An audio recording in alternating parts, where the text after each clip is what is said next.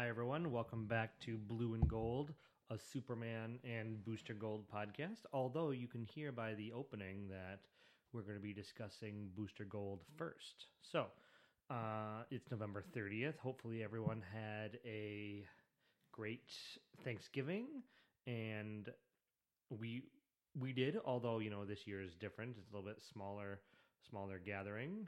We just had my in-laws and my brother-in-law over. They've been inside our bubble, our COVID bubble. So hopefully everybody had a good Thanksgiving, had some good food, stuffed yourself up. I, for the first time ever, deep fried a turkey, so that was cool. That was a fun learning experience. It was super safe. We didn't do it anywhere near the house. It was outside in our fire pit, which is far away from our house.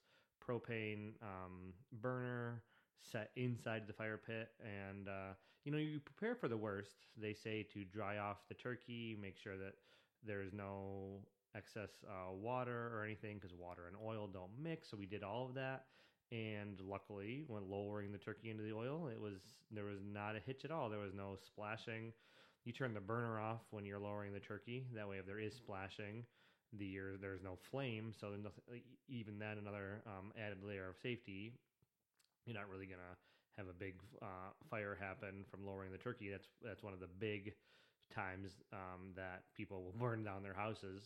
So we did it very safe, and it was really good, really good. The outside, I would say, deep frying a turkey. The outside, the skin is so good, and I love turkey skin anyways. And so the skin was really good, and it kept the turkey moist. Now, is it better than going in the oven? I would say for the outside, my brother-in-law agreed. The outside, the skin and everything, yes, added some great flavor. The inside, now I've had turkeys that have been dried out before and they're not good cooked in the oven, but I've had turkeys that were pretty moist coming out of the oven. And so this was probably on par with one of the, like, if you cook, I wouldn't say to perfection. Like, I'm not going to say that the deep frying is perfection, but it's close, I think, to some of the best flavor you'll get out of an oven.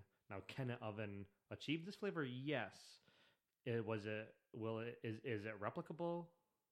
I don't know. I'll have to do another turkey maybe next year to see if it was a fluke that it was this delicious, or if it's just deep frying is delicious, moist, and cooked all the way through. Oh, plus you save a ton of time. It takes under an hour we had a 15-pound bird, and so it's like 54 minutes or something like that. And so, that would be, I think, 2 or 3 hours in an oven. So went really fast. So hopefully everyone had a great Thanksgiving. So we got a jam-packed episode today, talking a few different Booster Gold topics, and then a really fun Superman topic that I've been wanting to get to for a while. I've had the comics pulled out and prepared for a while, so I'm finally getting to it.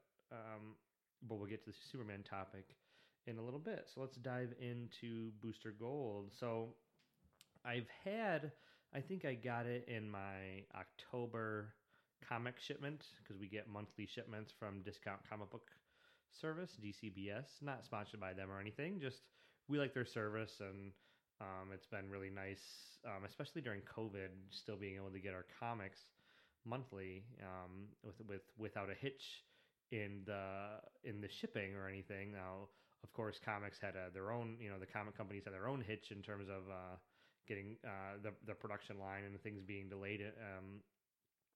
But I believe it was the October shipment that I got the Booster Gold Future Lost hardcover, which is the follow-up to what came out last year, Booster Gold, the Big Fall hardcover. And this is the really nice, I would say, prestige format hardcover, reproducing the Volume 1 content in color for the first time.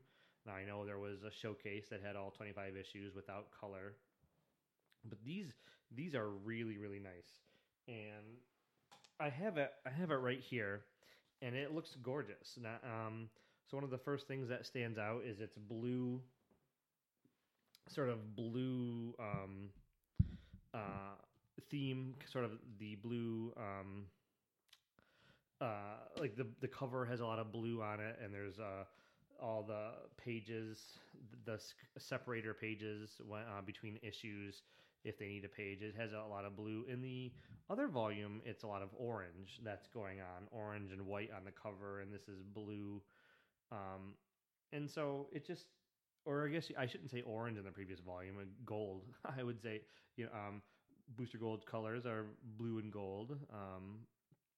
And the first volume, the color highlighted was gold, and in this volume, it's yellow. So it's a really sharp looking cover. I believe it's some new art by Dan Jurgens and Norm Ratman for the cover, and it looks gorgeous. Got Booster Gold sort of front and center on the cover, obviously, and the skeets and the time sphere in the background. Unfortunately, there's no special features, unlike the first volume that had all kinds of special features about the creation of Booster Gold and some commentary from Dan Jurgens, some really cool tidbits and pencil pages for the issue number 6 that had to be quickly rewritten to accommodate being in the post-crisis continuity versus pre-crisis, and how Booster Gold would have been even more intimately tied with Superman than he was. And so this volume has no special features, but it has more content. It has the 13 outstanding issues of Booster Gold, so Booster Gold Volume 1, issues 13 through 25. And then it's also got Action Comics 594, which is sort of a crossover issue with, obviously, Superman, done by John Byrne. And that's awesome that it was reproduced here in its entirety. And then we also have portions of the Millennium DC event, the DC event Millennium, portions of issues 3, 4, 6, and 7 of the Millennium event. And also a Booster Gold, and also the Booster Gold page from the Who's Who Update 87. So Who's Who, sort of like a one pager of character, his abilities, a little bit of a background, and so that's included here. So this volume runs looks like 399 pages. Bummer we couldn't get one more page to hit 400. The previous volume runs, let's see here. Oh, the special features the pages aren't numbered, so it looks like it's 300 pages on the dot, and then about 20 some, maybe 25 pages of extra content. So this volume definitely has about 70 more pages in it from those extra issues. But it's interesting that so I've never read Millennium or any of the Millennium-related content outside of the issues that tie into Booster Gold Volume 1. And it starts to tie in towards the end of the run, obviously. And there's some... I'm far enough away that I probably won't cover this for a few months on the podcast, but we find out that Dirk is a manhunter, and I remember that irked me when I first read it, so we'll see how I feel rereading it again when I get to it in this volume. But it's cool that content's there, and you get a more complete story since it does tie into those final issues of Booster Gold Volume 1. So you get the Millennium, but it's interesting because you only get selective pages. You get, let's see here, you get Millennium number 3, you get 3 pages of it. So apparently nothing is related to Booster Gold except for 3 pages of Millennium number 3. And I haven't read these pages, I just counted how many there were, but we have 3 pages of Millennium, no cover for that, just sort of a Booster Gold branded page with a little tiny blurb about Millennium at the bottom, but not really even enough to give context to it.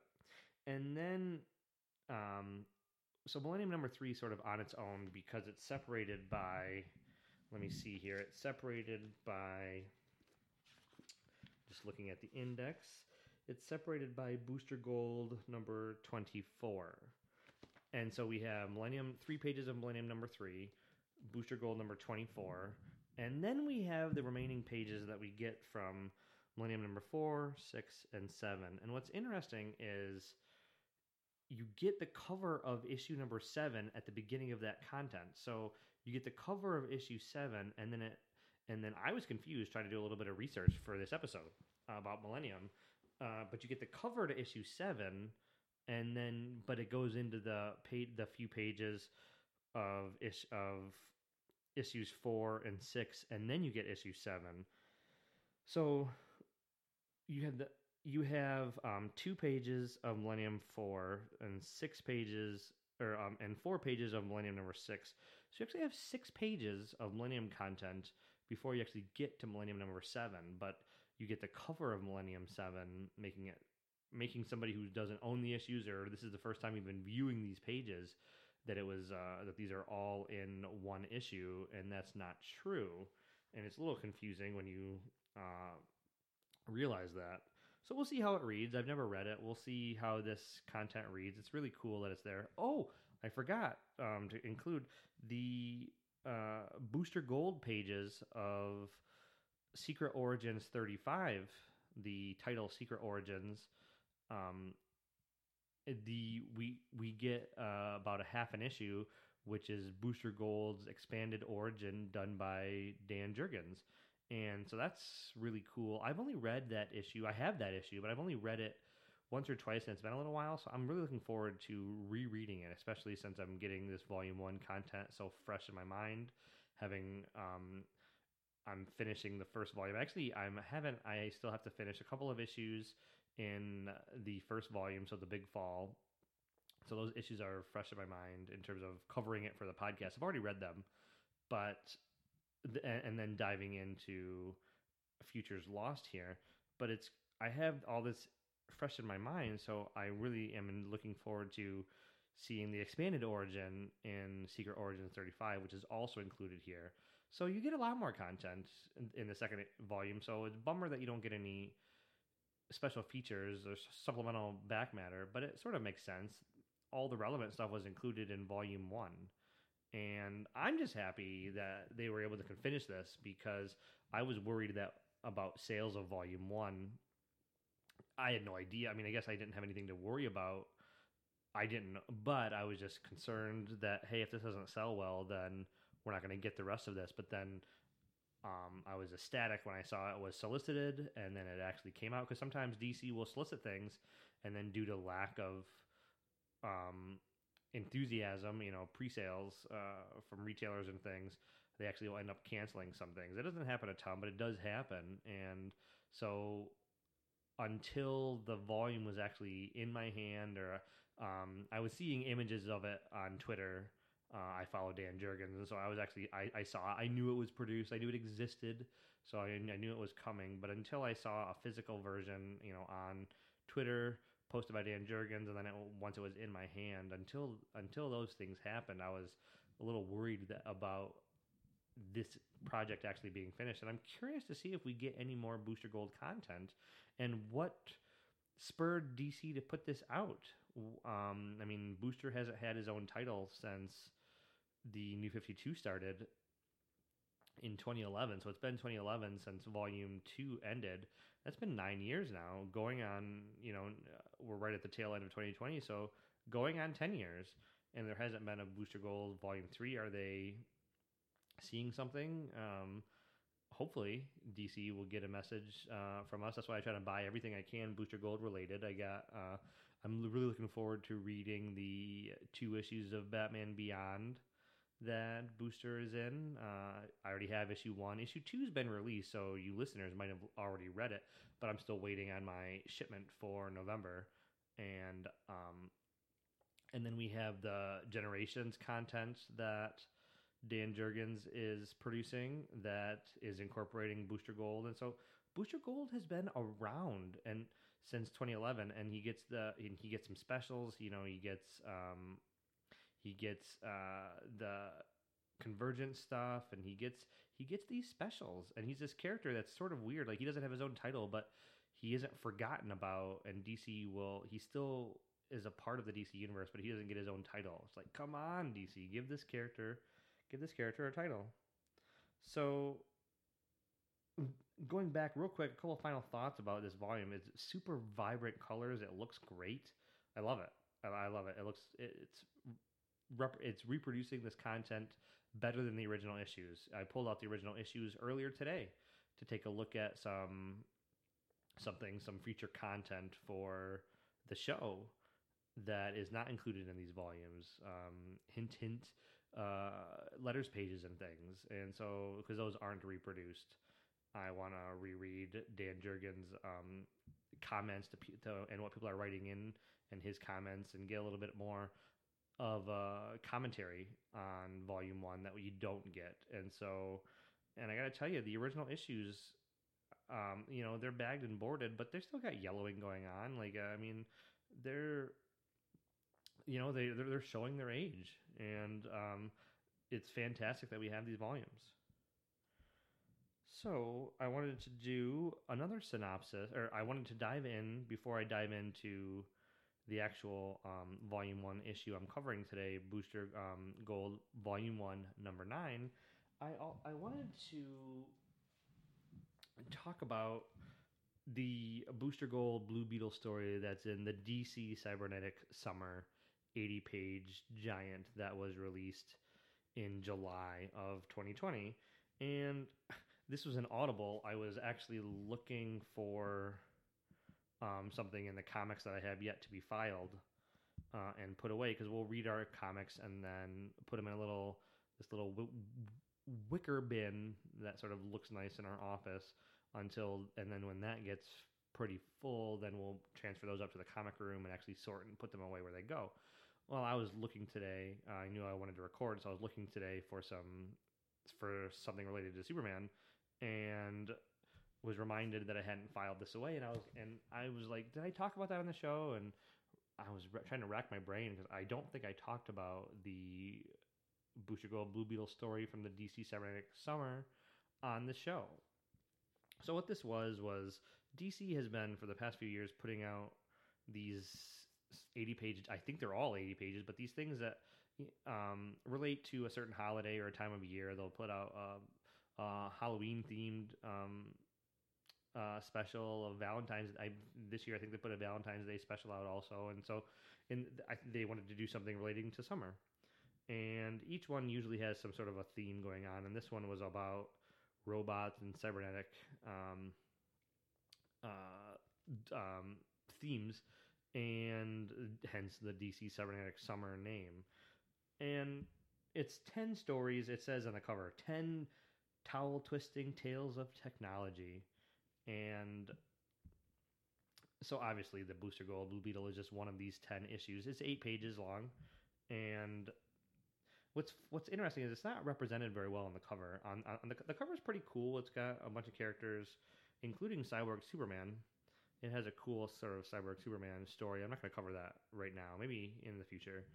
But it's got a pretty cool cover, I think. But the only thing that you wouldn't know Booster Gold was in this issue, except there's Skeets. Skeets is on the cover. So I mean, he's cybernetic. He's the security robot, and so he's on the cover. But there's no Booster. You would have no idea Blue Beetle was in this issue if for you Blue Beetle fans out there, if you just looked at the cover, you'd have literally no idea. But let's dive into this. Let's dive into this for a minute. It has a cover date of September 2020, like I said, and it came out in July. So here's the synopsis. This is a story about friendship. After taking out some bad guys, Booster and Beetle decide to spend a day at the beach, but the beach is too crowded, so they go back in time to the day before the last time they were there. So 1 year and 1 day previous. They go back in time to when it was empty. However, they are met by a number of alternate boosters and Beetles who all had the same idea. And then King Shark shows up at the end, and all 6 sets of Booster and Beetles take out King Shark. So that's the very quick synopsis. I mean, the story is quick, but the real fun of this is you get to see all the alternate versions of Booster and Blue Beetle because they keep showing up. They keep time traveling and forgetting that they've already done this, and so they're time traveling to the same day. It's just sort of funny, and you get Skeets worried about paradoxes the whole time. But so here's I'm gonna go through the different sets because I really like them. So we have our regular Booster and Beetle that we're following. I guess we'll call them the present. And then you get 1 year in the future. They look pretty much the same. They show up first after our regular. We'll call them Booster and Beetle Prime. After Booster and Beetle Prime show time travel. Then we get the 1 year later, not DC's 1 year later, but you get 1 year. These characters from 1 year later, and they're pretty much the same. And then we get another set of Michael and Ted's that show up that are from 10 years in the future. And Ted is fat with a soul patch, and Booster has a mullet and Hulk Hogan stash. He sort of really does look like a professional wrestler. Skeets has seen better days. He's pretty smashed up. And then a couple panels later, we get 20 years in the future.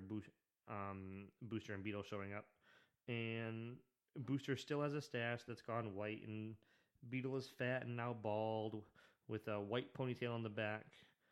And although Booster mentions that he's bald, so he has a ponytail, but it must just be the last remaining hair is long enough in the back to put in a ponytail.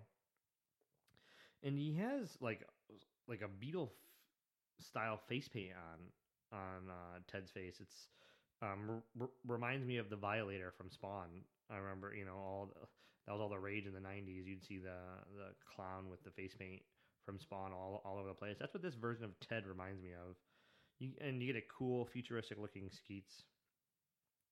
And then of course, so now we have 4 sets of Boosters and Beetles there. We got our primes from the 1 year later, 10 years later, and 20 years later, and then they decide to play a game of volleyball. So it's fun, and you got the Teds versus the Michaels, and then a 5th set shows up from even further in the future. Crazy goatees, crazy hair, crazy futuristic slim glasses. Think kind of reminds me of Rufus from Bill and Ted's Excellent Adventure. And you get a cool sort of image looking, and by image I mean Image Comics, like spiky Skeets, and very ominous. And we don't know exactly how far in the future they're from, but they're from the future. And then we also have a 6th set of Booster and Beetle that apparently have been here the whole time and nobody's even known it. But these are from 50 years in the future, and they came to see, quote unquote, they came to see them in their prime, and they really look old, like sort of, I hate to be pejorative, but like really old geezers. They really have that sort of old, sort of emaciated look to them. It looks like Skeets has been modified to be a big cane, which is funny. It's funny to think about. It's funny to or a walker actually. Maybe it's a walker. I wrote cane in my notes, but maybe it's a walker because it's got 2 big sides. But it's funny to think about Booster using Skeets as a walker. So that's funny. So this whole story is really really fun. It's a great 8-page story, and it really reminds me of Bill and Ted vibe. It has a Bill and Ted Excellent Adventure, so the first movie vibe to it, sort of this surfer vibe. I mean they go to the beach, so obviously it has a surfer beach vibe to it. I really dig the beachwear that version that Booster and Beetle Prime are wearing, and also the 1 year later. They really have these cool beachwear and beach button up shirts that really are reminiscent of their costumes. Boosters has stars on it and things, and they're really kind of cool. Like I would wear that beachwear. It's pretty cool. But I really loved seeing the different interpretations throughout the years. It was funny and concise. I mean, it had to be in this 80-page giant. So it worked really well. So that is the story, The Boys of Summer from the DC Cybernetics Summer. All right, let's get to covering. Let's pick up where we've left off on previous episodes, covering Booster Gold Volume 1. I kept saying that. I kept saying that this show was, when I came back, that this show was going to cover whatever I wanted Booster Gold related, and it wasn't going to necessarily cover Volume 1 in sort of an index style. But I'm going to do, I'm not getting burned out. And so I'll do it, maybe, it's whatever I feel like doing. So next episode, I might not cover Volume 1, even though I've read those and I'm prepared to talk about them. So that's what keeps it fresh is knowing that like I can talk about what I want to, and so I'm not tied to covering this. So the synopsis today is courtesy of boosterific.com. So again, I'm not affiliated with that site at all. I've had some correspondence with the site owner. He's really cool. It's the best Booster Gold website on the internet. But I'm not affiliated with it. And I've spoke on previous episodes about my laziness with writing synopses. And that's part of the huge hindrance of what caused me to get burned out just in my previous, in 2014 when I was doing this show for the 3 episodes I did it. So, synopsis courtesy of Boosterific. Thank you very much. Michael John Booster Carter, native of the 24th century, is fighting Brainiac 5, Chameleon Boy, and Ultra Boy, all members of the Legion of Superheroes in the 30th century, in the skies above 20th century Metropolis. The Legionnaires mistakenly believe that Booster is involved in an assassination attempt on the United States President Ronald Reagan. The combatants are unaware that the president and vice president are being abducted by the Chiller in the city below. Fortunately for the president, Skeets has been following the limousine and interrupts Chiller's assassination attempt. Booster responds to Skeets' summons by explaining the situation to the Legionnaires. The heroes join forces and rush to save the president. In the aftermath, Brainiac 5 decides that Booster is in the right place at the right time before returning to the future. The Legionnaires ensure that the necessary artifacts are put in their proper place to eventually end up in the Space Museum in the 25th century, where Booster will steal them. Booster is publicly rewarded by the president in a televised press conference in Washington, D.C. In the excitement, Booster garbles his own alter ego and is officially dubbed Booster Gold. Nearly a year later, Booster Gold enjoys the fruits of his exploits at a dust commercial shoot in Metropolis with girlfriend Monica Lake. Elsewhere, with the aid of Dr. Shocker, Benny, Marty, and Sarah Davis, the director of 1,000 vows revenge on Booster for spoiling his prior plans. So let's start off with the cover. It's a pretty cool cover. Just the hero and villain, the Chiller, in an orange background. So we have no background here, just the villains. And the blank background is quite striking, and I think it works pretty well. Chiller's design is cheesy and cool all at the same time, I think. It sort of has that 80s villain feel, cheesy feel, but it also has it also has the cool 80s feel. Like I think it's funny, this one character I think works on both from both angles.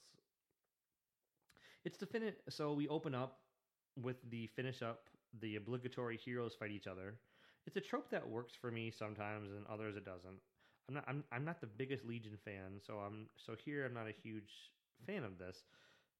But and it's funny because by page 10 they realize it was all a big misunderstanding. I mean, if you've read comics, you've read this trope a million times, where the heroes have to fight before they realize that neither one of them is the threat, and the threat is actually an outside external threat.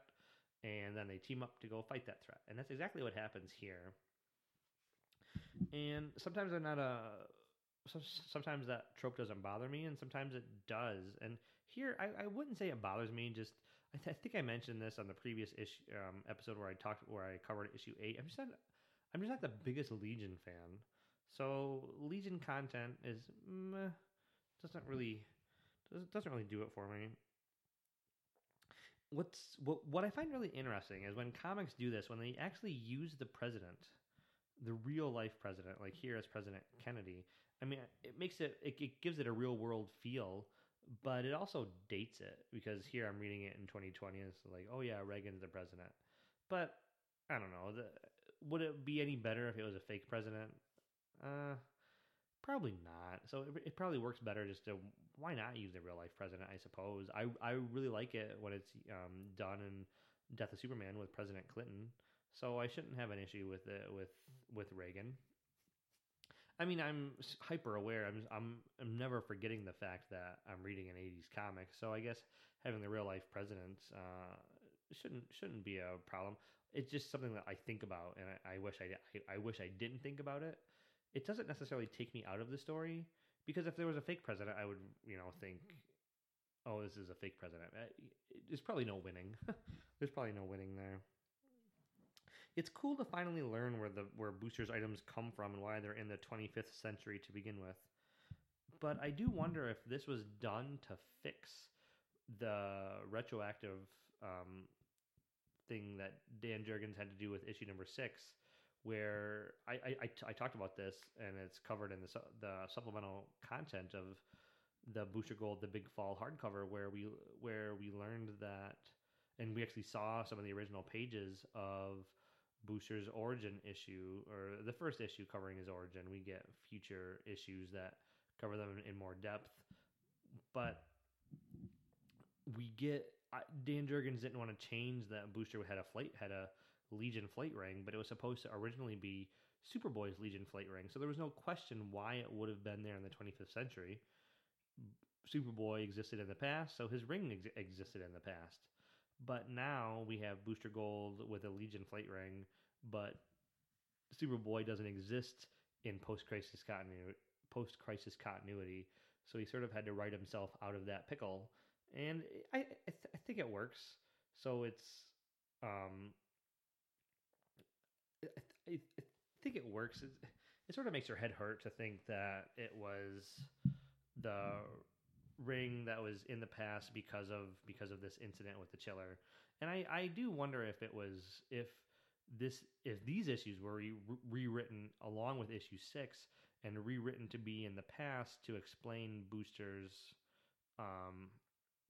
how he has these artifacts, because simply being from the future and stealing them wouldn't explain why they were in the 25th century to begin with. When, as I said, if they were Superboys, that is not an issue. It's there because Superboy was in the past, and so it was a Superman museum he was the night guard of. But with the revamp that had to happen, there had to be changes, and so I have a feeling that these would have been just issues that took place during the normal time that Volume 1 is taking place, instead of issues 8 and 9 being primarily taking place a year in the past. Although we do get some cool stuff in issue 8 that Booster arriving in the present day, 1986, that we didn't get in issue 6. So maybe that's not the case when I think about what was included in issue 8. But reading issue 9, it made me think that, this is set in the past just to solve a problem that was introduced because it was post-crisis. But maybe not when I think about what was included in issue 8, because we did get some fun stuff. As I said, Booster Gold arriving in the present day and setting up some things, and so maybe it was always intended to be this way. But it made me think and if I ever get a chance to speak to Dan Jurgens, it's a really geeky question, so I probably won't ask him, but I would like to ask him. I wish I could do either a good Star Trek geeky voice or the comic book guy from Simpsons, and just sort of, in that voice, like, excuse me, Dan, in issue number 8 of Booster Gold Volume 1, the Galaxy Quests, asking the cast members sort of a scenario. Although I bet Dan Jurgens probably has all these details still in his mind about Booster Gold, specifically because since it's the character he created.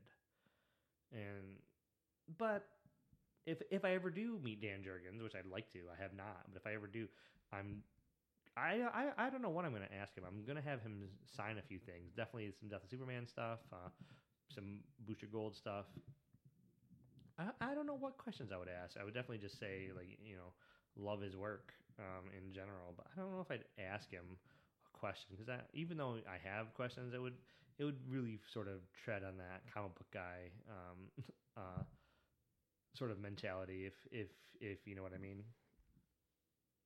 I just have to laugh at the full page splash that we get of the ad for the Dusk fragrance once we cut back to present day and Booster is doing cologne ads. It's just funny, just such a soap opera Fabio style setup. Booster Gold laying there all seductively with his fragrance, like trying to appeal to the modern man to buy his fragrance. And then we get the end of the issue, which sets up the final showdown in the last couple issues of. I say last couple issues because they're the last couple issues of Volume 1, the Big Fall hardcover of Volume 1, which goes up through issue 12. So issues 10, 11, and 12 basically cover the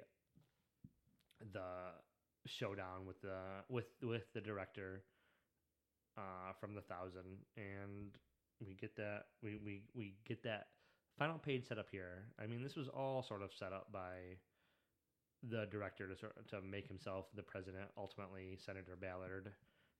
And that was the whole Chiller plot, and kidnapping the president was supposed to lead to, and the plan to have Chiller impersonate the president, and then Senator Ballard eventually become the president. And that grudge and the end of this issue just sets up those final few issues. And so that's where I'm going to leave it for Booster Gold for today.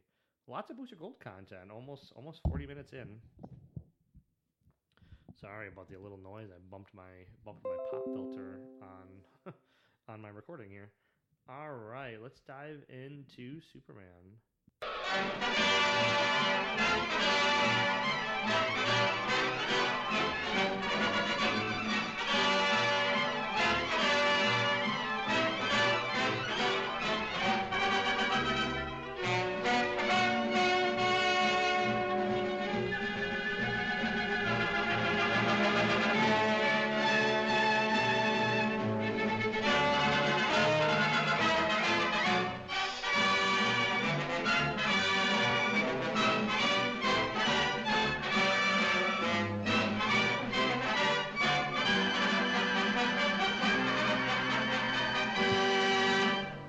So for today, what we're talking about with Superman is a topic that I've had planned for a while. I want to talk about the various origins of Superman, or most of them, because there's the big ones, and I want to talk about a number of them. But I'm not being a completionist. I'm talking about the big miniseries, the Man of Steel's, the Birthrights, the Superman Year One. And I'm just going to discuss some things, some quick thoughts that I like about each one or dislike, or just some general impressions. And this doesn't preclude, or this doesn't mean that I'm not going to have entire episodes where I only talk about one of these, because I could see myself doing that, where I spend an entire episode talking about Superman, John Byrne's Man of Steel miniseries. But today I just wanted to give some brief thoughts about all of them.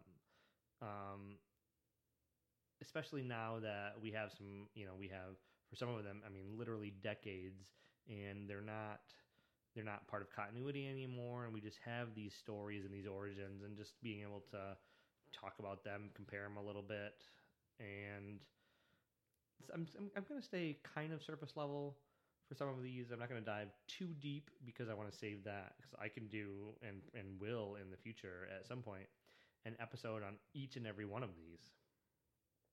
So before I dive into some of the bigger miniseries, I just wanted to talk about some of the smaller content, which I can cover in its entirety here. So I want to give a shout out to Alex Ross's 2-page spread in Superman Peace on Earth, the 2-page origin. Like all of Alex Ross's art, it's gorgeous. The only thing, I have a couple of nitpicks, though. Even though this is gorgeous, I'd love to have this 2-page spread up on my wall. It's it's colored in monotone, this monotone sort of golden, sort of think sunset, um, sort of sunset in a cornfield coloring. I think I would have liked this whole thing better if the whole thing had been done in normal colors. I guess the way it would have been colored under normal circumstances with the full color palette. I think that would have made it even more vibrant and made it stand out, and it would have been awesome. I think, even though it's already fantastic the way it is, I think having that full color palette would have made it even better. And you get that in the final panel. You get Superman in the final panel because the rest of the panels are Krypton blowing up, Clark in Smallville, et cetera, et cetera, et cetera. And then you get that color in the final panel when it's Superman. And it's told, my other little nitpick is it's told in the third person, or in the first person. This is Clark talking about himself. And I think this would have worked even better if it was third person, sort of think George Reeves' intro to the Adventures of Superman TV show. This would have been even it would have taken this and made it even more majestic. I think to having a third person or the third person perspective. The first person is sort of just boasting about yourself or sort of building yourself up. I think it would have been kind of cool if it was third person because then it's the everyman. It's the myth, the legend. This is the myth that's been passed down. This is the legend of this hero, and you don't quite get this is the legend aspect when looking at these pages when it could have done that when it's first person because it's Clark talking about himself, and you sort of lose that the grand scope that I think the third person perspective could give. But I really like it, and I wanted to give it a shout out. Next is the one pager from Action Comics #1. It's straight to the point. The scientific explanation comparison of Clark Kent's powers to ants lifting heavy weight and grasshoppers jumping is pretty cool. But it's one page. I mean, it's iconic from Action Comics #1. Particularly, I don't own the issue, but I own. Obviously, I don't own the issue. If I would, I'd be a millionaire, and I wouldn't. If I had the money to own that issue, I wouldn't probably be doing this podcast. I'd be probably out swimming in my bank of money, Scrooge McDuck style, if I was able to own that. But I do have the reproduction, and I have in particular, I was for this episode, I was looking at my copy of the Superman: A Celebration of 75 Years hardcover that came out in 2013 to coincide with Man of Steel, and it just happened to be Superman's 75th year. And this hardcover is fantastic. I could do every time I think about something I could do a whole episode for. I could do a whole episode on this hardcover because it's fantastic, the stories that are covered in it. But it's got Action Comics #1. And so it's got, the color is reproduced. It's very striking. I also have this reproduced in Action Comics 1000. I believe that also has, I'm pretty positive it's got this entire story from Action Comics #1 in there as well. I remember just doing a side-by-side color comparison, but I can't remember which version I liked better. What was in the Action Comics 1000, what's in this Superman: A Celebration of 75 Years, or actually in my reproduction. I don't know which one. I should probably dig those out and maybe do yet another episode topic. I love recording and thinking of 2 to 3 or 4 episode topics while I'm recording.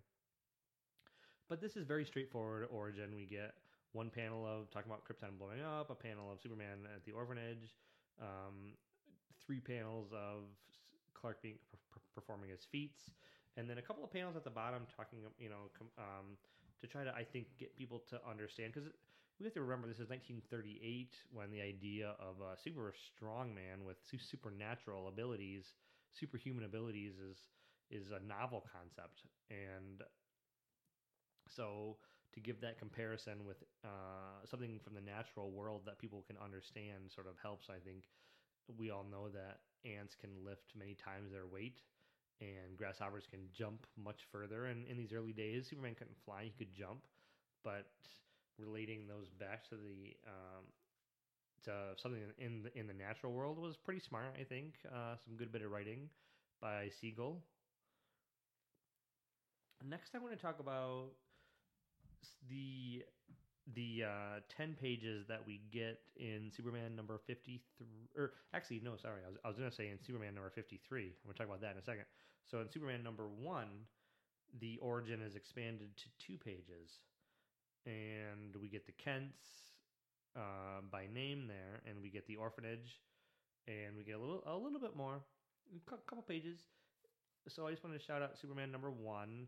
That Superman number 1, I had a digital version, pirated CBR. I do not have that in any form that I'm aware of. I don't think I have that. I don't have the reproduction. They did a Treasury back in the 70s. I believe it was that's when they were doing Treasuries, so it's got to be the 70s.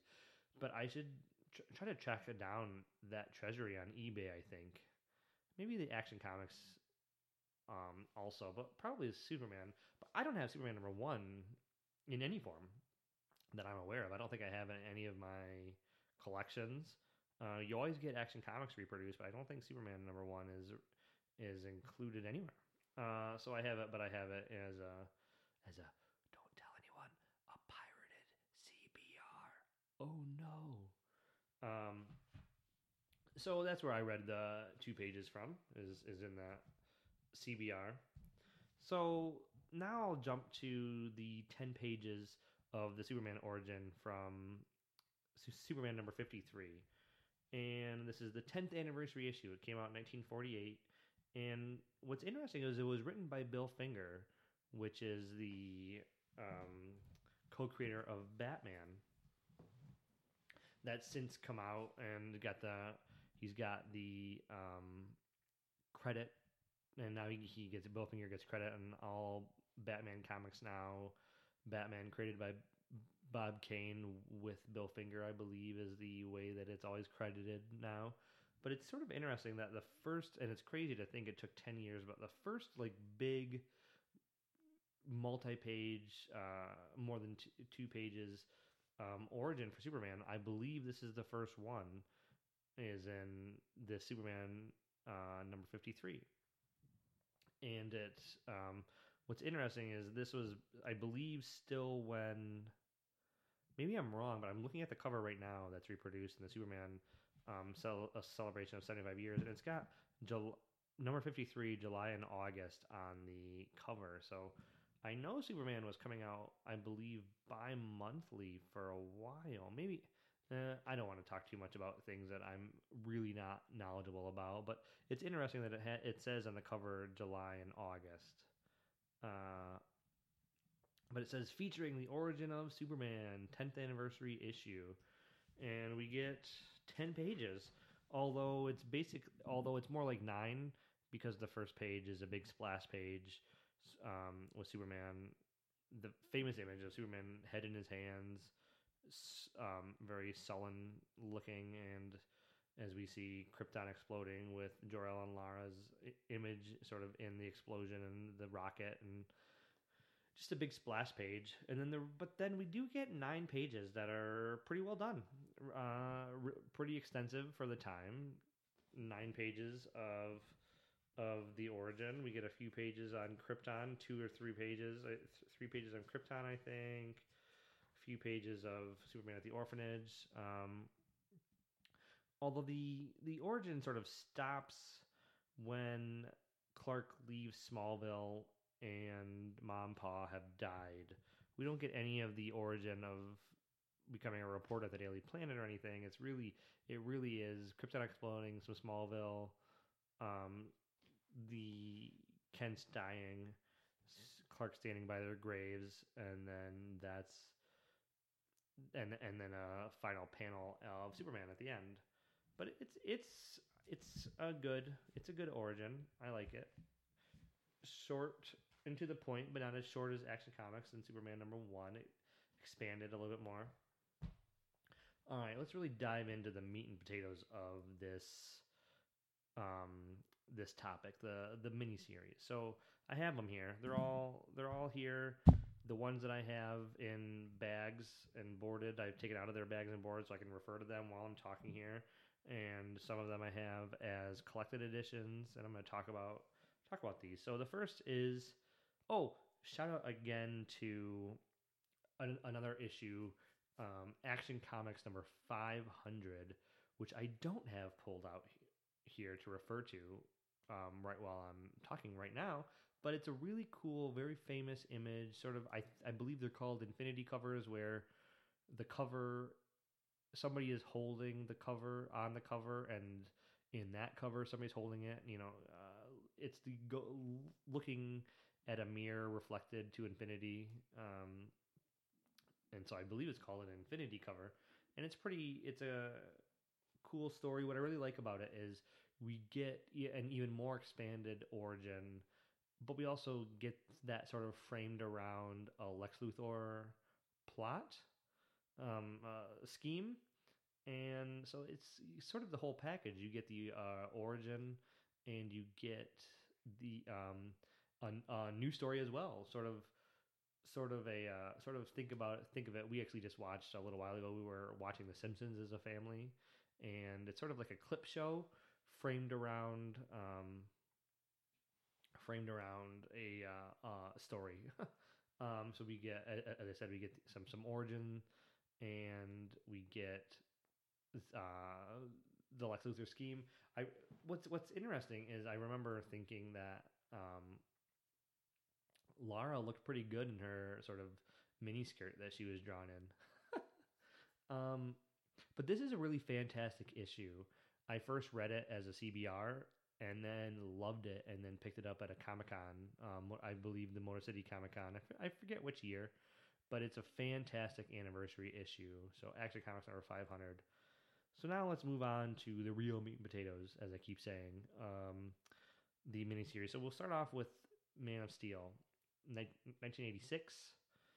And I'm going to primarily focus my thoughts on issue number 1, because issue number 1 is really the origin.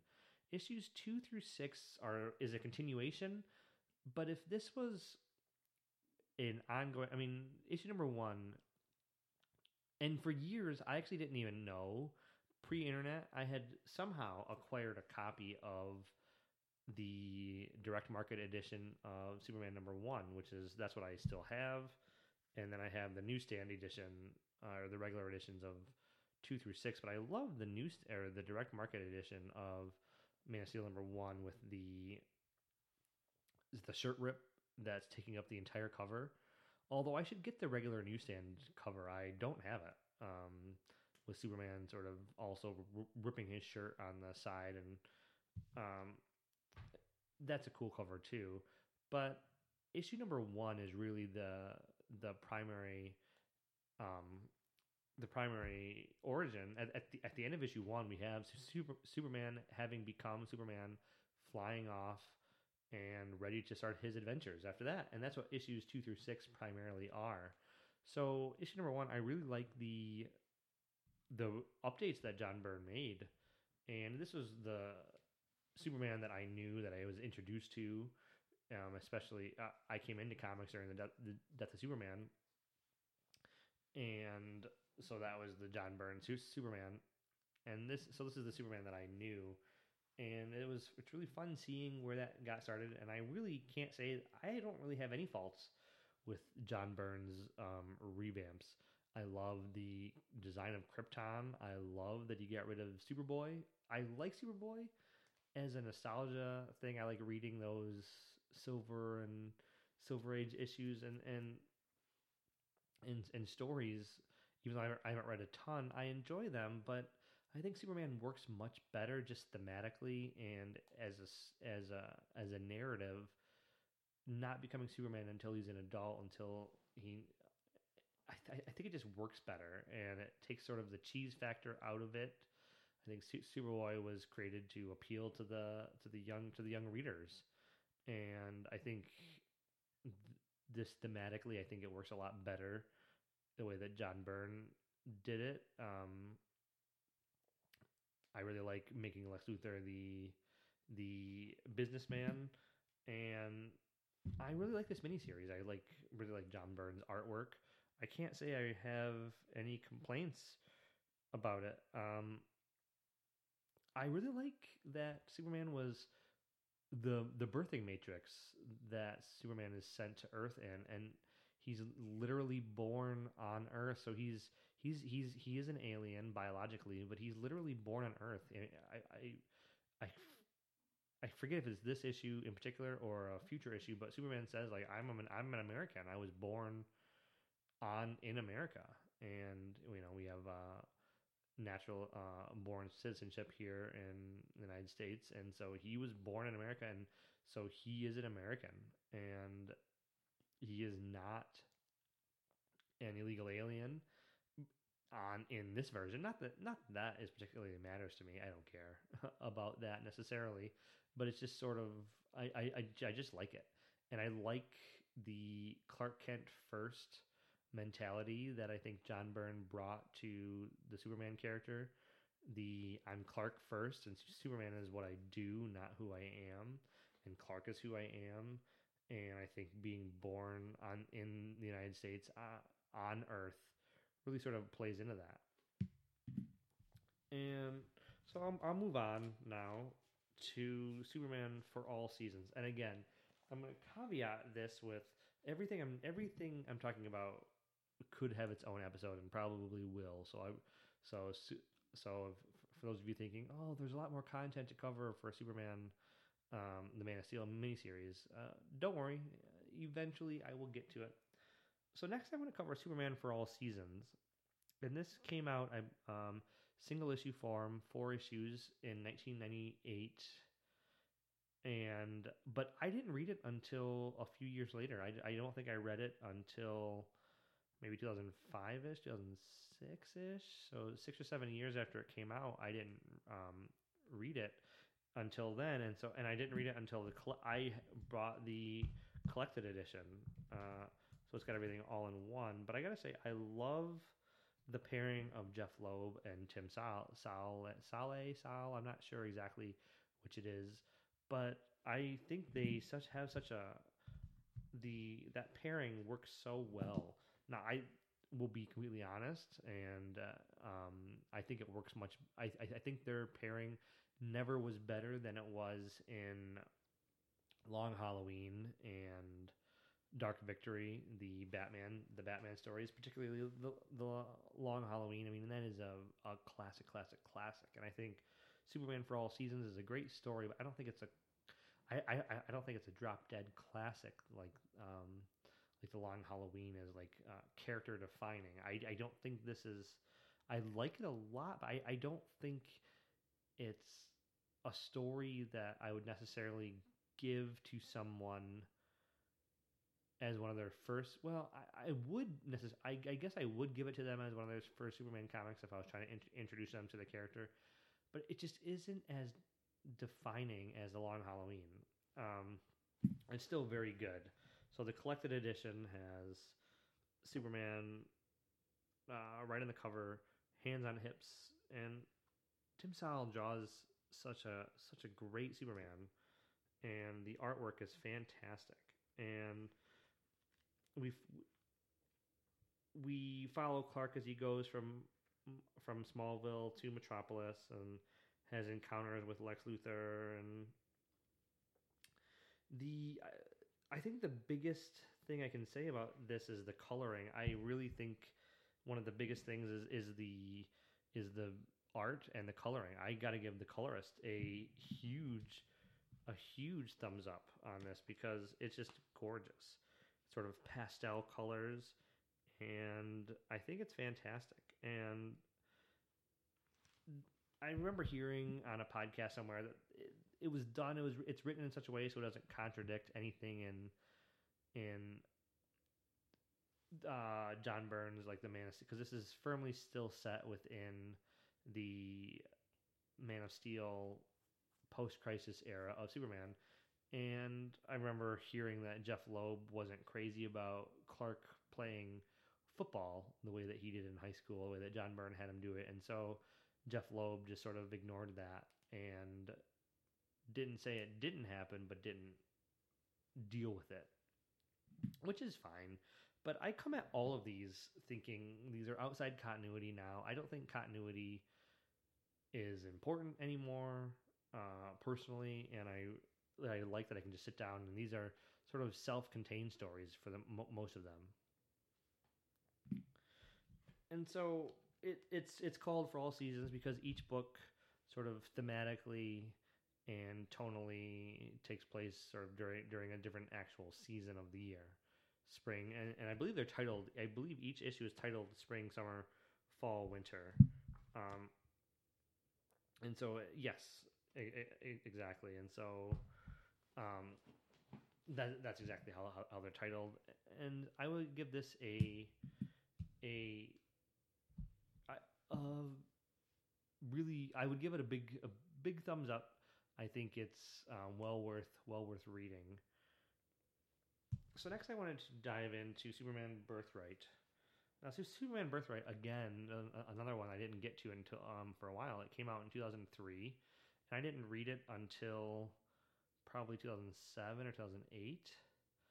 And I don't have the single issues for this. I had a couple of them, but I sold them because I didn't have the complete set, and so I didn't need. I didn't want to have an incomplete set, and I had picked up the soft cover trade paperback, and I really like this this story. Now, I know it caused, looking back, reading reviews on Superman homepage, it caused a big hullabaloo. Where does this fit into continuity? Blah blah blah blah blah. I don't have any of that baggage because I read it after the fact. I didn't care where it fit into continuity. I'm just reading it as a story. How does this story? What does this interpretation bring to the table, and how well does it capture the character, and how well do I like it? Really not worried about how it fit into continuity. The funny thing is that I didn't read this for a while, as I mentioned, until probably 4 or 5 years after it came out, and I read it in the collected edition. But it was through reading a review of issue 1 on the Superman homepage where they referenced a 2-page splash at the beginning of the book that is not in the collected edition. I do not know why. It's a really cool page of sort of a recap of the childhood on having landed on the farm. Just on these 2 pages, you get it's sort of panelless page where all these images sort of bleed into each other. But you get Clark having landed on the farm, and Jonathan and Martha standing by the spacecraft, and you have Clark jumping over a barn and lifting a tractor.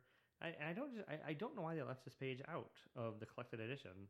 Again, I went to a digital version that I had, and sure enough, it was there. And so I was sort of surprised that it wasn't in the collected edition, and I don't know why. It sort of makes me want to pick up at least issue 1 of this series, just to have that splash page in physical form, because it's a beautiful, beautiful splash page. But I really like this story, and you can really feel the Smallville continuity, or the Smallville creeping in and influencing comics, having Lex back in Smallville during his younger years, and it really felt new and fresh to me at the time for the comics, because back then, over a decade ago, I was really unfamiliar with the Silver Age and Bronze Age, and I know for a lot of people and prior who read comics prior to that post crisis, Lex Luthor lived in Smallville, and that's where the famous story of how Lex's hair fell out and how he blames Superboy for that. But for me, this felt sort of new and weird, and I wasn't sure how I felt about it at first. Uh, and it really felt like Smallville was creeping into the comics, which wasn't not a horrible thing. But that's sort of what it felt like.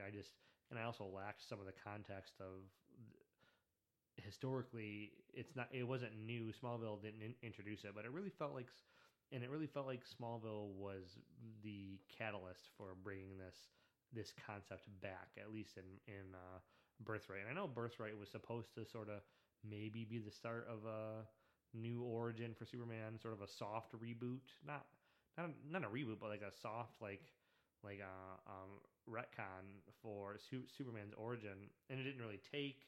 But now that's all said and done and over with, and it doesn't matter anymore. Um, Lionel Francis Yu's artwork takes some getting used to. I'll say that. But after reading it for a little while, you do get used to this to the artwork, and then it starts to really work. You at least for me, I started reading, and you're like, I don't know if this is really working. These characters have sort of an interesting look to them, almost sort of a grotesque sort of look. It's the way that he draws their faces. And I don't mean grotesque as in like disgusting, sort of like the classical sense of just sort of odd facial features and cheekbones and things. And but then it starts to grow on me, or it started to grow, and then it worked, and I'm fond of it. One of the only one of the criticisms that I do have is that I think issue one's it's supposed to it's trying to show Clark's humanity, and that he wants to what he does um, to strive to be a good person no matter what. But he's sort of gone not undercover, but he's implanted himself with some foreign conflicts, and sort of where that goes is I don't need to get into everything here, but it spends a lot of time with Clark away from Smallville and Metropolis, and in this foreign environment. And I think it spent a little bit too long there. But then Clark comes back stateside, and you really start to get him at the Daily Planet and meeting Lex Luthor as an adult, and how that's juxtaposed to the Lex Luthor that Clark knew growing up, and um, Lex's plot to sort of frame Superman and make the world think that Kryptonians are coming to invade when that's actually was not true. It's a good story, and I enjoy it on its own for what it is. I think it works really well, just as sort of a singular story that you pick it up and read it as a contained 12 issues, alternate, not even alternate. Every take on Superman can be an alternate take, but it's just a take on Superman's origin by Mark Waid and Lionel Francis Yu, and I think it works really well. So next up, we have Superman's Secret Origin from Jeff Johns, 2009, which felt like so long after 2003, but 6 years now. 6 years feels like nothing now. My son's 7, and I'm like, where did the time go? Like he's already 7 in second grade. But I remember thinking that Secret Origin felt like it came out like a long time after Birthright, and they were doing this revamp to the Origin, post Infinite Crisis Origin, and I was super excited because it was being written by Jeff Johns, who was killing it um, with Green Lantern and all the other DC work, like for years and years. Like he was DC's guy, and then has really sort of died off, unfortunately, um, lately. Sort of more of a fizzle than ending with a bang. Although you could say, I mean, Doomsday Clock was sort of a bang, but his last title that he was doing monthly, or it was supposed to be monthly, but it was delayed and delayed and delayed. It was Shazam. That sort of just fizzled out at the end, and he was able to complete what would be like the first arc, um, but it just wasn't the same. And something happened, and his relationship with DC is just not what it was. But this is in 2009, and when Jeff Johns was just killing it. And this is Jeff Johns paired with Gary Frank, which I love. I think Gary Frank's artwork is phenomenal. Yes, his mouth, his smiles in particular, but his mouths can be a little bit awkward, particularly when people smile the way he draws them. But I think it's fantastic. So we'll start with first the covers. I have this in single issue form, so I have the 6 issues, and they are all interconnected covers, and I think it works really well, and it's awesome. I think the covers are really cool. One of the big things that this series does was reintroduce Superboy into Superman's history. Superman was Superboy now, or at least this series. That's the hook of this series, sort of, is, well, not of the whole series, but it's he reintroduces that concept of Superman being Superboy and adventures with a legion of superheroes, and that's really what happens in issue 2. And then we have the future with the he's at the Daily Planet, but this series I think works really well, but it has highs and lows. I don't really like um, the classic sort of look to Metallo, which they did go back to sort of like Jeff Johns was really trying to play on some classic Superman ideas, and so there's a Metallo in here, and he's sort of the classic Silver Age outfit Metallo, which I'm not crazy about. I'm not crazy again about Superman about Superboy being part of the continuity. As I mentioned, I think Superman narratively works better when he's become Superman as an adult. I just think it works better. And but this series is really well written, I think, and some people have complaints, which I understand. I don't know how much I disagree. I don't think it, I don't mind it as much as some people do. Where in issue 1, it should be majestic when we see Superman in his outfit for the first time, and here, and at the end of issue 1, Clark's walking down the stairs in the Kent's farmhouse, and he's embarrassed about what he's wearing, and I understand that argument that people have, that it should be a majestic moment, but Clark, I think that it brings a little bit of realism that Clark is a teenager at this point in time, and even he recognizes that he's in tights, essentially. Now, should he probably be super confident and open to what he's wearing? Yes, but it doesn't take very long for that to happen. I think in issue 2 we're getting Superboy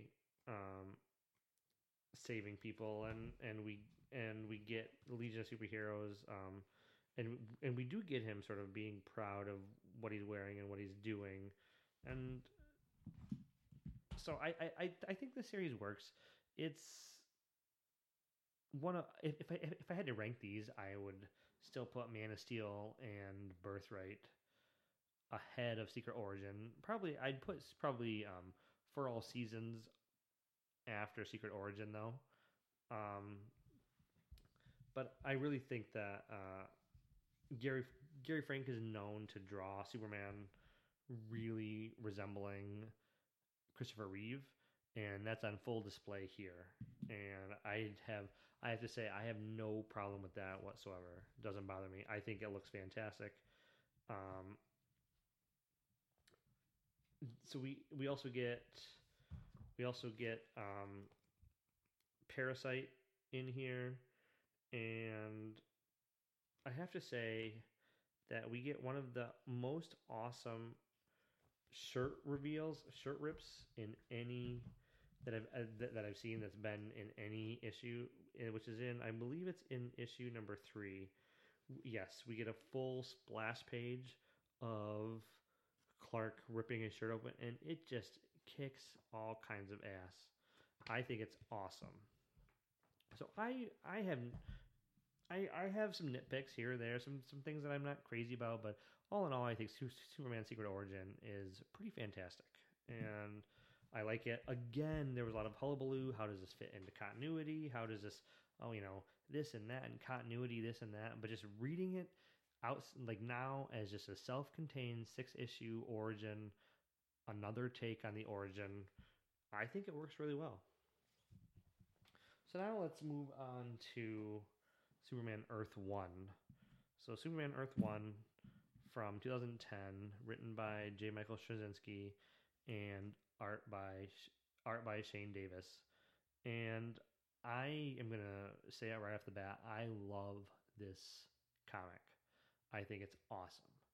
Now, it was sort of branded and marketed as like a sort of a moodier Superman, and right on the cover we get sort of a moody Superman, but I think this story is so freaking awesome, and Shane Davis kills it on the artwork. And I was not familiar with Shane Davis prior to this at all. I guess he had done a little bit of work on the Superman Batman title, I believe, and I'm still not that familiar with him outside of the Earth One graphic novels. And I should point out, this was put out as a graphic novel. It was sort of the kickoff of the Earth One line of comics, which don't come out all that often, but are still coming out. I just read earlier this year, just a couple months ago, Green Lantern, or Earth One Green Lantern Volume 2. But I think there's been so there was 3 Superman volumes, 2 Batman volumes, and they've announced the third one coming out in 2021. 2 Wonder Woman so far, with I believe the third one coming out in 2021, and then Teen Titans. I didn't read the Teen Titans, or I read the first Wonder Woman, but not the second didn't appeal to me. And both Green Lanterns are awesome, and the Batman ones are awesome. Batman is by the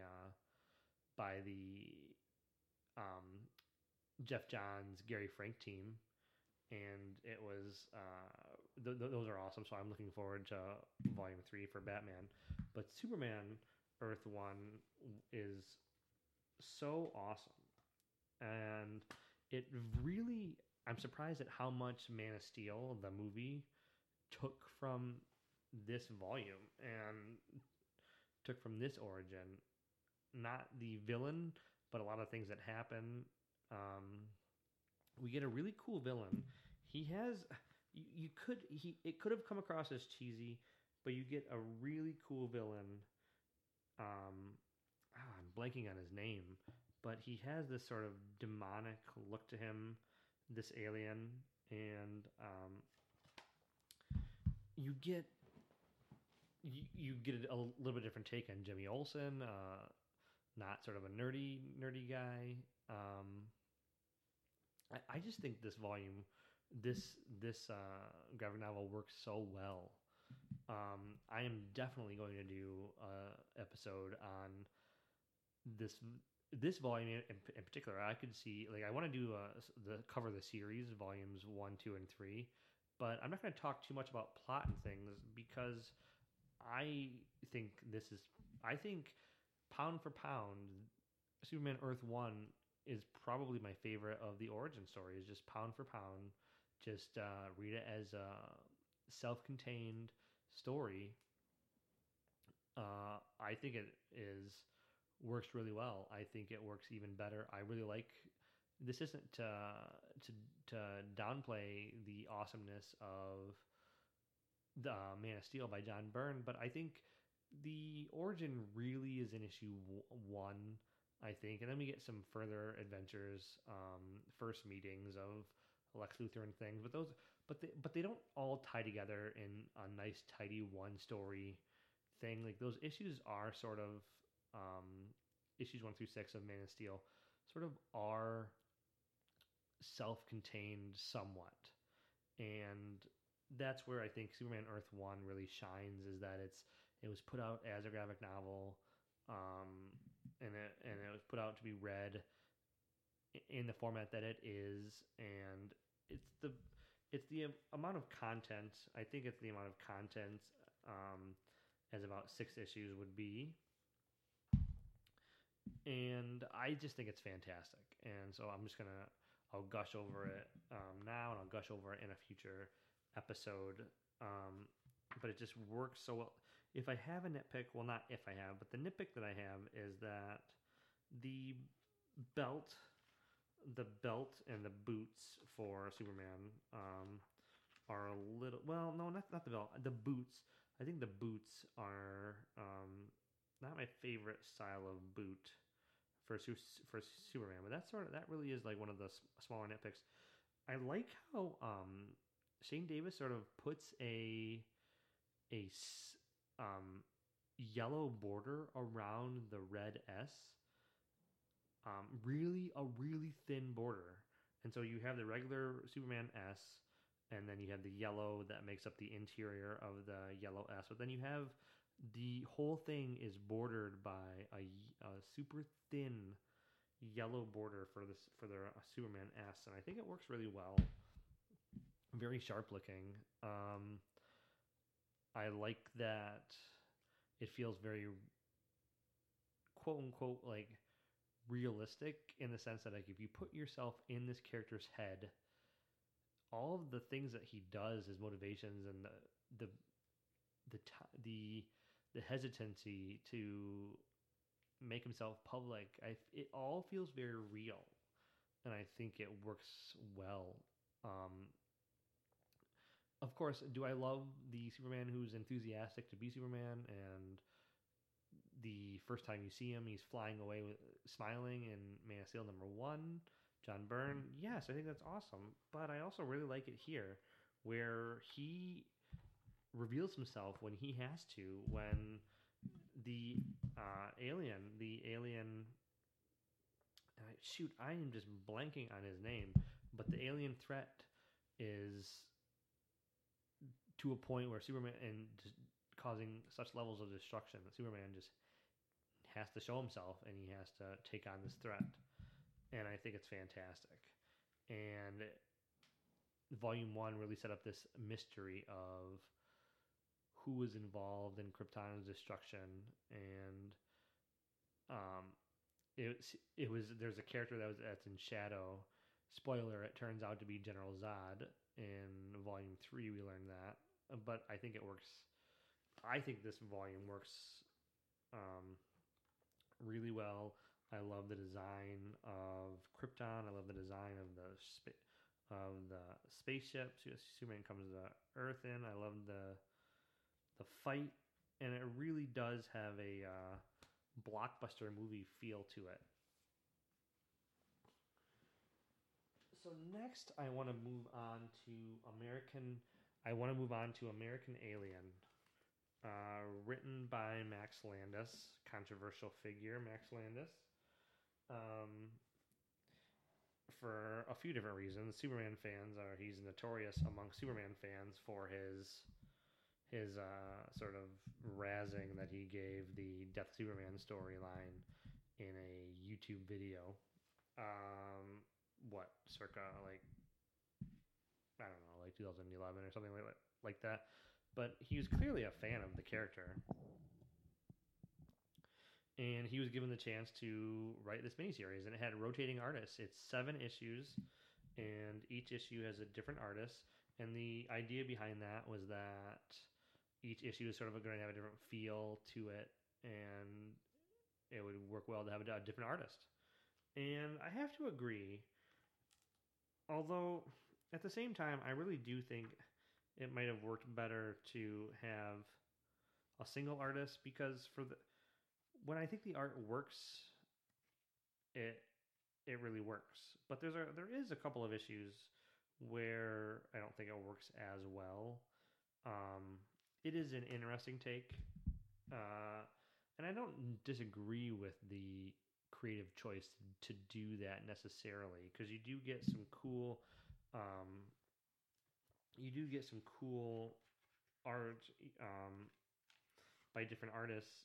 Uh, but I like you get Francis Manipal on one, you get Jock on another issue, but you get some issues that just aren't as cohesive. This was controversial amongst Superman fans, especially like it seemed to rise some waves of like issue number one came out and people praised the heck out of it, and issue number one is fantastic, and it's set during when Clark is probably about 10 years old, and then it jumps forward in time to issue number two when he's a teenager, and he burns someone's arm off um, in anger, and it's sort of a striking when it happens, and oh, and it's sort of gruesome, but I think it works. It's an interesting take. We get a whole issue of Superman, or should I say Clark, impersonating and going, not impersonating, but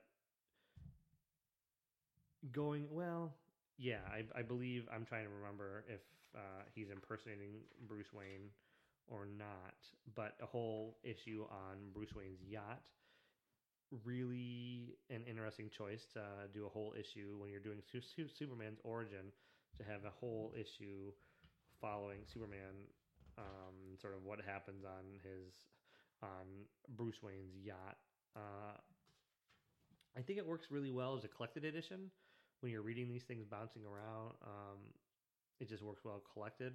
Single issue form, especially when you were waiting for these issues to come out, uh, I don't think it was as satisfying a read. Um, but I think it works really well as a collected edition, which the collected edition is what I have. And I've got to say, it's the I'm not crazy about the dust jacket on this book, but the regular cover is by Jock, from taken from art from issue number 7, and it's pretty awesome. I have to say it's really awesome. And you get the another issue with the sort of the infamous uh, goggle and what helmet and goggle look with the Batman cape. But on one hand, I'm not crazy about anything Batman inspiring, anything Superman related, but that this particular issue is drawn by Francis Manipal, and I'm a huge fan of his, and I think it works really well. The final issue is sort of a knockdown, drag out fight um, with Lobo, and it's a really cool issue. Now I gotta say, it could be the art by Jock, but this is issue number 7 is where we finally get Superman in his full on Superman costume. I'm not crazy about the costume. Sort of has this biker look to the costume, in the sense that I ride a motorcycle, and I have a motorcycle jacket that's for safety. It's got these big bulky pads on it, and Superman's outfit also has these pads that we in issue 7, and I don't know how well that works necessarily. But the fight is it's a pretty knockdown, drag out fight that Superman and Lobo have. But it's fun.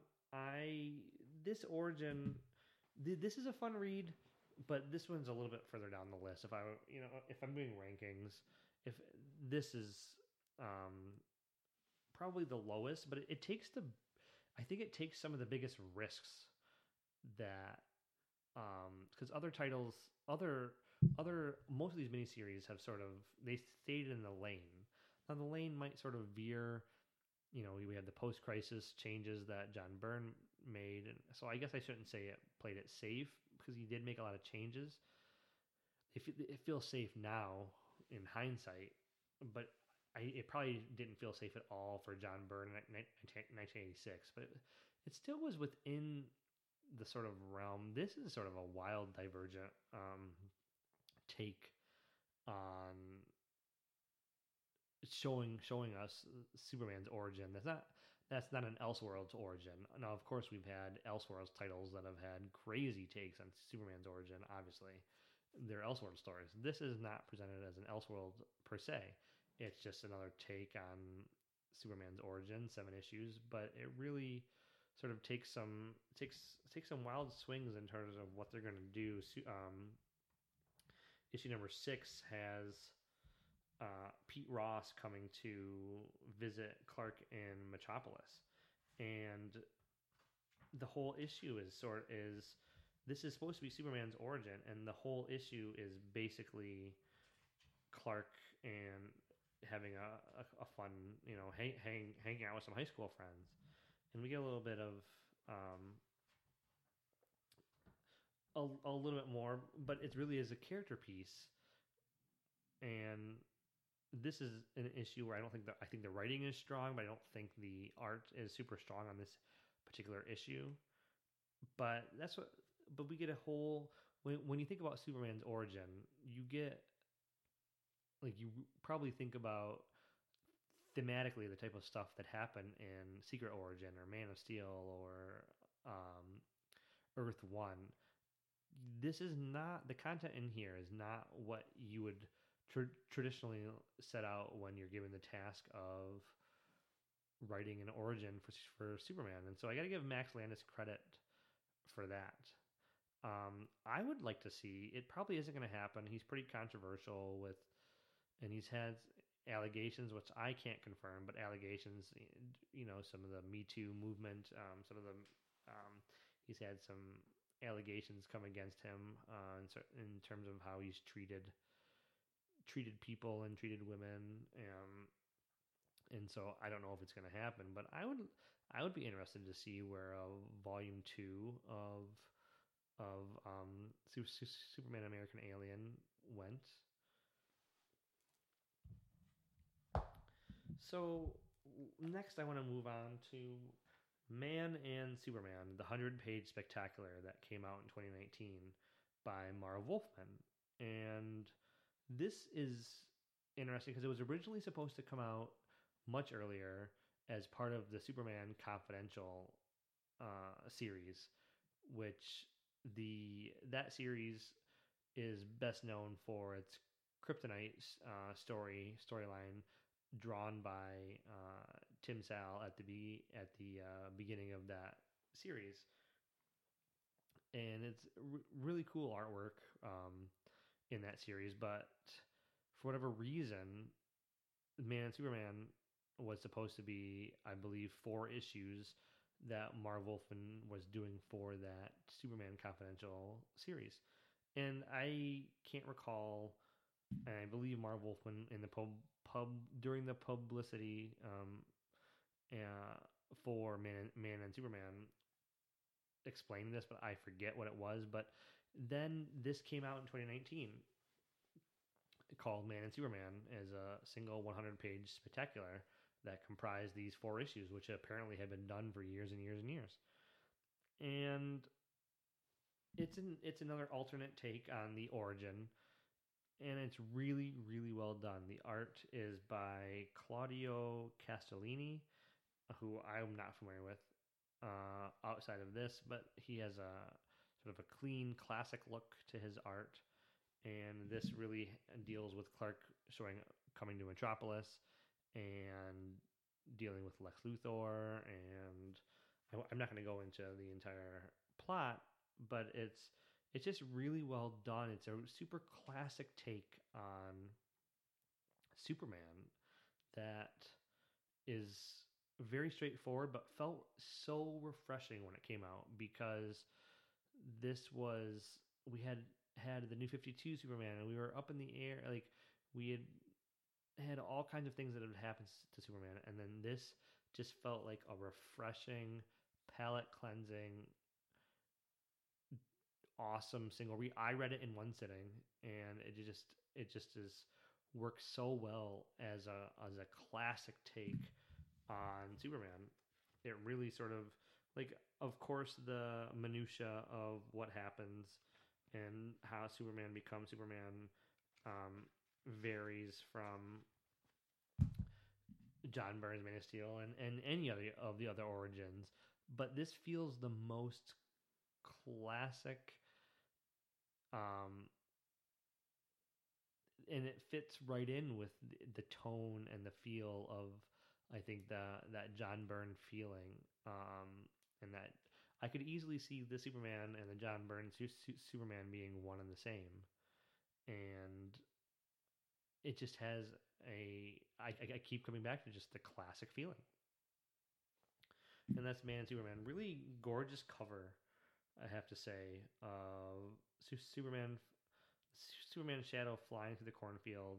Superman, the Daily Planet, big giant Daily Planet right in the cover, and the Superman S up in the clouds. It's pretty gorgeous, and I think this title um, works so well that if you haven't read it, you definitely need to read it. I mean, I guess if you haven't read any of these, you should probably read all of them if you're a Superman fan and you haven't read any of them. But it is fantastic. Uh, Single slice of, I wouldn't say a quick read, but it's 4 issues. You could read it in one sitting, such as like I did. And it starts with Clark already in Metropolis, but not yet Superman. And he has his costume in a suitcase, and we see it within the first few pages of the series, but we actually don't see him in the costume for quite a while. Um, I believe it's probably what equates to issue 3. Um, Even though I don't think about this as individual issues, because those of us, we all read it when as a single issue, as the 100-page spectacular, not the 4 issues it was intended as. That's Man and Superman, and I think it works really well. It's just a little shorter, and it doesn't cover some of the classic. It doesn't cover Clark landing in Smallville or anything from childhood. So even though I say it's classic, I don't feel like it's the definitive origin, or just because it misses a lot of, I think, some of the interesting stuff that happens in Smallville, and um, it just jumps right to the Metropolis, which is fine because that's what a lot of that's when the things really kick into high gear for Superman. He meets Lois Lane and Lex Luthor and all the classics, most of the classic Superman. Sort of, you could start there because that's sort of the question: is when do you start a Superman origin? And Marv Wolfman chose to start it. He's arriving in Metropolis. Um, but I would have liked to have seen a little bit more from the childhood, maybe. Or I always like to see different interpretations of Krypton too. So I would have liked to have seen where they might have what the interpretation of Krypton for Man and Superman might have been. So lastly, I'm going to talk about the Superman Year One by Frank Miller and John Romita Jr. Now, there's a lot of people out there who think that Frank Miller probably shouldn't touch anything Superman related, given the way that he interpreted Superman during Batman The Dark Knight Returns. But I was actually pretty excited for this, just because I wanted to see what Frank Miller was going to do with Superman's origin. So I was planning, I knew this came out in 2019, and I was planning on picking up the collected edition because the older I get, the more and more I just appreciate collected editions. I'll read the story and when it's complete, and the best way to read a complete story is in a complete collection, a hardcover or a softcover. But I was fully intending to get the individual or to get the collected edition until I was at my local comic shop actually picking up the final issue of The Walking Dead, so issue 193 of The Walking Dead. Now, Walking Dead is something that my wife and I we read in the omnibus format. But the omnibus was going the way that they include 24 issues in an omnibus, that would have had the last omnibus ending at issue 192. And so when they announced that Walking Dead was ending with issue 193, I made sure to pick up that issue because I didn't know what was going to happen with the collected editions. Now it turns out it was all a non-issue because all they did was add issue 193 to the collected edition, and so the final Walking Dead hardcover omnibus has 25 issues instead of the regular 24. But needless to say, I was at the comic book shop picking up Walking Dead, and I saw the format of Superman Year One and the oversized format. And I had read about the format. It's sort of more squarish. Treasury. It's not as big as a Treasury, but a bigger size, oversized, more horizontal space. I had read about it, but I didn't. It was seeing it in person that made me think, oh, I have to get this in this format, this size. And again, this turns out to be something I could have also waited on because the collected edition was printed at the larger size. But I wanted to make sure that I got it at the larger size. I didn't want it to be shrunk down to a normal comic size, and I didn't know the collected edition was going to maintain the original size. So I did get this in the individual 3 issues. And I got the Frank Miller covers because I think they work better I like them a lot better actually than the John Romita Jr. covers. Now this series covers very particular points in Superman's life. The first issue covers his adolescence in Smallville. And what's kind of cool is Clark becomes friends with sort of the outsiders because he feels like an outsider himself. And issue number 1 is really good. And this is a series that I think goes up and down and up because issue number 2 and one of the more interesting things regarding this take on the origin is that Superman Clark joins the military at the end of issue number 1, and then issue number 2 is all about his time in the military and meeting Lori Lemaris and spent a lot of time underwater with Lori Lemaris and mermaids and things of that. And I am not a very big fan of Lori Lemaris as a character, and so having issue number 2 have that play such a big role in that, I think it just didn't appeal to me as much. And that was a big part of Secret Origin issue number 2 is his time in the military and his time with Lori Lemaris and I don't know if they're the Atlanteans but it's their mermaid race, and I was really high on issue number 1, and I actually didn't read any of the issues until all 3 were out. I was really high on issue number 1, and then issue number 2, just the story just was much less intriguing to me. And then issue number 3 is a lot more of the traditional Daily Planet type stuff, and we get Clark and Batman meeting for the first time. But I have to say, I think John Romita's artwork is fantastic, but it's not a fit for Superman. Now, I don't mean Superman's world. I think the art for these issues is pretty gorgeous, I think, except for the actual character of Superman. I don't really like the way that John Romita Jr. draws Clark himself.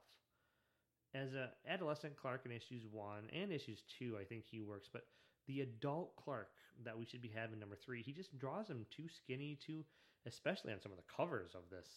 He draws him too emaciated. He is just too skinny. Not that, there's those that say that Superman doesn't get his power, his strength from his muscles, so he could be super skinny guy and still be as strong, and maybe that's where John Romita Jr. is going with some of this. But I don't think it works as well, and I don't think his faces are also something to get used to, and he has a particular look to his faces, and I just don't feel like it works for Superman. Like his characters have these sort of bigger noses, and I have no problem with. I actually love John Romita's artwork and the Kick Ass, all four miniseries. So the three Kick Ass miniseries, and the Hit Girl, and I think it's awesome there. But I just John Romita Jr. is not the fit for Superman, unfortunately, because his backgrounds and other characters don't. I think they all look really gorgeous and are. He draws really well, and but I don't think that he's the best fit for actually drawing the character of Superman, and that's a bummer because this is Superman year one. So the primary character is obviously Superman, and it just doesn't work for me as well. But I do gotta say the Frank Miller covers that I have, because these are the alternate covers, because John Romita Jr. obviously did covers for all three issues. The Frank Miller covers are really awesome in his Frank Miller style. I don't think they don't really relate to what's going on in the book too much, but they they're just cool pieces of art. And I have to really give a shout out to the coloring for this title, for which is by Alex Sinclair, which he's a name. I can't think of what else he's worked on, but I know he's one of the bigger names when it comes to coloring that I've seen. And the coloring in this is awesome. It just makes it pop. I think the coloring raises the art to an even higher level. Like John Romita Jr.'s artwork is pretty good, except for Superman, as I said. But backgrounds, everything's pretty good. But Alex Sinclair really raises that bar. And I'm sure I'm blanking, but I know Alex Sinclair has done some other works that I've praised. Um, but I think he does a good job here. I need to reread this series. I've only read it one time, from start to finish, and I need to read it again. But I think it's part of the DC Black label, which is sort of their more standalone stuff, but also it's supposed to be a little bit more mature for mature audiences, but also outside of continuity. And I think it's not as bad as I think a lot of people were expecting when it comes to pairing Frank Miller with Superman, but it wasn't as good as I was hoping. I think issue number one I think knocked it out of the park, and then in issue three is pretty good, but issue number two I think really misses the mark, and spends almost the entire issue with Superman dealing with Lori Lamaris and her world, and um, it just misses the mark for me. It could maybe it's because I'm just not a Lori Lamaris fan in general, but it just doesn't quite work. But all in all, if I were to none of these origins I would say are duds. They're not. I think they all have their merits, and they all have nitpicks. Some I like more than others. Earth One is my tops. There's no question about it. I love Earth One, from top to bottom. There's some nitpicks here or there. Superman's boots, but in general, I think that's a pretty perfect origin for Superman. And I'm not going to go through and rank them all, but I'm giving my general thoughts on them. But there isn't a dud in the bunch here. They're all fantastic for the most part. They have flaws. Some of them, as you know, I've pointed out numerous flaws and things. But I think all in all, they're pretty good. Now I'm biased. I'm a Mark. I'm a Superman fan. So if you gave these to somebody who's not necessarily not a Superman fan, but just somebody who isn't a Superman fanatic, and had them read them, how would they rank them? How would they which of these volumes would speak to them? That I'm not sure, but I know it speaks to me, and they all speak to me in different ways. So I think with that, I'm going to wrap it up. So again, I reserve the right to talk about any of these origins in more detail and give a deeper dive, because some of these I gave a very surface level to. Some I gave a little bit more detail than others, but um, this is something that I've been wanting to do for a while, is to dive into the origins, because there's a lot. Um, and this is just the comic book origins, and it's the major ones. Now I know there's some origins that I've left out, and I'm sure there's some that I'm not even aware of. Some, especially some silver and Bronze Age things. But these are the primary ones and the big ones of the last 20, 30 years, especially since post crisis. So this is a lot of fun, and it's been in the making. I've had these comics pulled and ready to go to talk about for quite some time down here in the podcasting room. So finally, I'm glad that I finally got a chance to talk about it. All right, everyone. See you next time.